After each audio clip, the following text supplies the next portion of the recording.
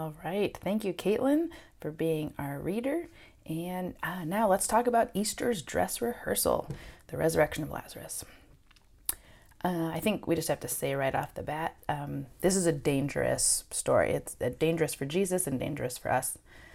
In the Gospel of John, which is where we've been for these last 4 weeks, Jesus does 7 signs, 7 miracles. And so this resurrection of Lazarus, this is the 7th and the final sign. And this is what makes the religious leaders finally decide that they need to kill Jesus. He's drawing too much attention to them. And if they don't do something, the occupying Romans are going to come in and destroy all of them in the temple. So they say, better for one man to die to save many. And so this story leads us right into Palm Sunday and Holy Week. But this is also a dangerous story for us because how many of us have had someone die who we would desperately love to have back? And that makes this story hard to hear. Just because something's hard doesn't mean it should be avoided necessarily, though. So maybe we can kind of get at it sideways. So let's talk about a couple things that are not dangerous at all, although possibly annoying. We're going to talk about palate expanders, traffic, and hydrophones. All right. So I don't know how many of you have had braces. There's lots of different kinds of braces in orthodontia. But if you've had a palate expander, this is a device that is placed into the roof of your mouth, and it's used to widen your jaw. It gradually pushes your jaw bones apart to make room for crowded or crooked or overlapping teeth. The older you are when you get it, the longer you have to wear it. And there's one kind that has a screw in it that you can turn a little bit more each day with a key. So it's not comfortable. It's kind of painful, but it is effective, and it does expand your jaw. All right, traffic. Who among you has been stuck in traffic on Highway 4145 lately? Like north of the zoo interchange in Milwaukee, that stretch that goes past all the hospitals. So this is a 1.7 mile stretch, and the DOT is in the middle of a long project to expand it to 8 lanes. But in the meantime, while they work on it, they've shifted all the traffic to the southbound lanes so they can work on the northbound lanes, then vice versa. So temporarily, and by temporary, I mean for months and months, it's reduced to 2 lanes each way. They even closed the entire interstate for part of January to demolish the Union Pacific Railroad bridge. But eventually, there will be new bridges, there will be more lanes, and the road will be wider with more capacity going in both directions. So expected completion in fall of 2023. All right, the last one. Has anyone heard of a hydrophone? This is a device that picks up acoustic energy underwater. In other words, it picks up sounds, including, for our purposes, including sounds that are either too low or too high for us to hear with our human ear. So its first big application was in World War I. It was invaluable in locating German U-boats, but it was first developed just before that in 1912. What happened in 1912 that would prompt us to work on underwater location technology? Maybe you guessed it, it's the sinking of the Titanic. So it was developed to locate underwater icebergs, then used to locate submarines.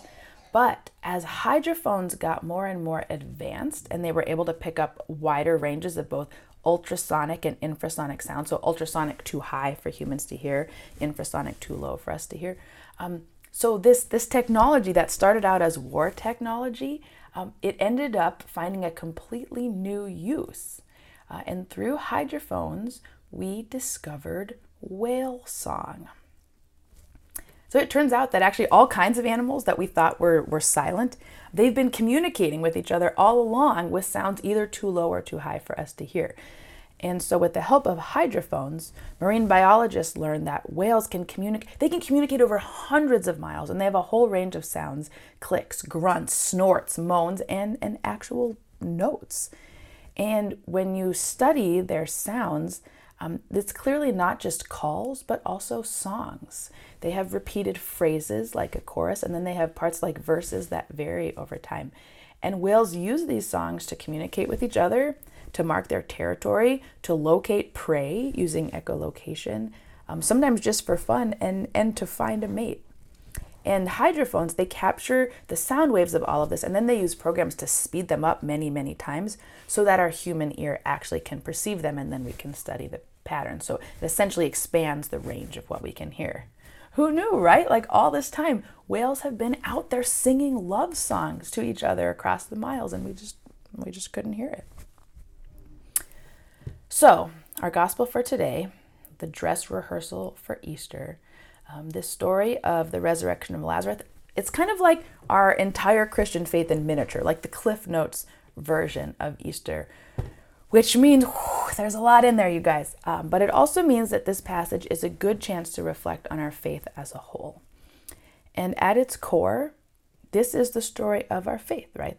It's about death and resurrection. It's this idea that God turns endings into beginnings. And when we talk about death and new life, sometimes we mean metaphorical death and new life. Sometimes we mean literal death and new life. Sometimes we're talking about what happens at the end of this life, what comes next. Sometimes we're talking about right now around us in this life. Whatever the context is, the core promise of our faith is death and resurrection, metaphorical or literal, ours or someone else's in the age to come right now. Death is never the end. It always gives birth to something new. Now that's a bold promise, and if we believe in it, it makes a lot of things possible. But to me, one of the biggest is this. The most powerful thing about our faith and about this particular story of death and resurrection is the way that it expands us. And it gives us this tool for holding both the pain and the beauty of life without letting either one diminish the other. Because that's our tendency, right? Like we can focus so much on the hope and the beauty that we gloss over or shut our eyes to the things that hurt and are wrong and need to be changed. Or conversely, we can focus so much on the hurt and the wrong and what needs to be changed that we lose sight of the hope and the beauty and we kind of spiral down into despair. So resurrection is the story that expands us to be able to hold them both. The full story in John is a long one. Definitely read the whole thing when you can. It's verse 1 through 54. But in shortening it for reading in this service, there's one big part we cut out, and I wonder if any of you are familiar with it. It's what happens between verse 27 and 39. It's mostly famous because it contains the verse that all confirmation students want to choose to memorize if they have to memorize one verse, because it's the shortest verse in the Bible. And it's the verse, Jesus wept. But think about the power of that for a moment. Lazarus has died. Mary comes out to Jesus. She's weeping over the death of her brother, and Jesus takes one look at her, and what does he do? He begins to weep with her. Now, this is the gospel of John we're talking about, right? This is the gospel that goes to greater lengths than any other gospel to emphasize Jesus' divinity. Like in John, he's portrayed as being all powerful. He's all knowing. He's the fullness of God in human form. So to say that Jesus wept is to say God weeps. And remember, like Jesus knows what's going to happen, right? He tells his disciples at the beginning, this will not be fatal. I will awaken him. He knows Lazarus will be resurrected, and he still weeps with her. See how he loved them, the crowds say. It's grief and it's love, and they're kind of two sides of the same coin. Colin Campbell wrote a book about grief after his family was T-boned by a drunk driver. He and his wife survived, but their 2 teenage children in the backseat did not. And he writes this book about what it was like talking with people after his kids had died, and that like really well-meaning friends would kind of try and tiptoe around what had happened because they didn't want to trigger them or set them off crying again, but that never felt quite right to them. And he compares it to like if you're talking to someone who has just been impaled by a spear, it would be weird while you're talking to them not to mention the spear sticking through them, right? So they appreciated people who could talk about it, and they appreciated crying when it happened. It was kind of a relief. And the pain of their grief, this was how they knew they were still alive, he says. And it's how they could keep their children's memories alive. And it was their proof of how well loved their kids had been, which meant everything. So it turns out that, sadly, our ability to perceive joy and our ability to perceive pain, they cannot be separated. To shut down one is to shut down the other, and to expand one is to expand the other. Now, one of the other famous Gospel of John stories is the one we had a few weeks ago about Nicodemus. And he comes to Jesus at night, and Jesus talks to him about being born again. It's where that famous John 3:16 verse comes from, that whoever believes will have eternal life. And that phrase, Christian Bible scholars, translators, they have fought for years over how to correctly translate that phrase, because the Greek word is ambiguous. Should it be translated eternal life, or should it be translated abundant life? And both seem plausible, and it's like a significant choice, because if this is about eternal life, that sounds like a promise about what happens when we die. And if it's about abundant life, that sounds like a promise about what happens to us during this life. So people fought and fought over which one it should be, depending on their theologies and how they understood salvation. Till finally, a Jewish scholar came along and was like, look, you all are being ridiculous. This is an intentional play on words. He was Jewish. Hebrew does this all the time. He uses a word with multiple meanings because what he was saying had multiple meanings. The life he offers is both eternal and abundant, both future and right now. Eternal life. That is our promise that death is not the end.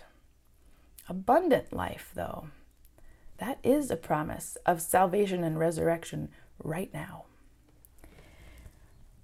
On our own, without our faith, we can kind of go through life with this reduced range. We just live in the middle, and we can't see the largest things or the smallest things, can't hear the highest or lowest pitches. It's like sitting in front of the piano and then only playing notes from the middle 2 octaves and just never hearing from all the other keys. It's like we're a mouth without enough room for all the teeth, or a highway with more cars than it can handle, so they all get jammed up. And we live that way, we miss out on so much. This story of Lazarus, it shows us what it looks like to be fully alive. All the grief and all the miracles that opens us to. And it lets us be able to hold one in each hand without being torn apart. It expands us so we can play all the notes. We can see it all, hear it all, absorb it all, and still go on.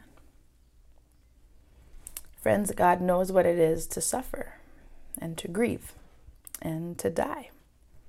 And our faith says, yes, death and life are both there, but life always comes last. So this new life that Jesus calls us into, it not only means we live forever, but it expands our life right now.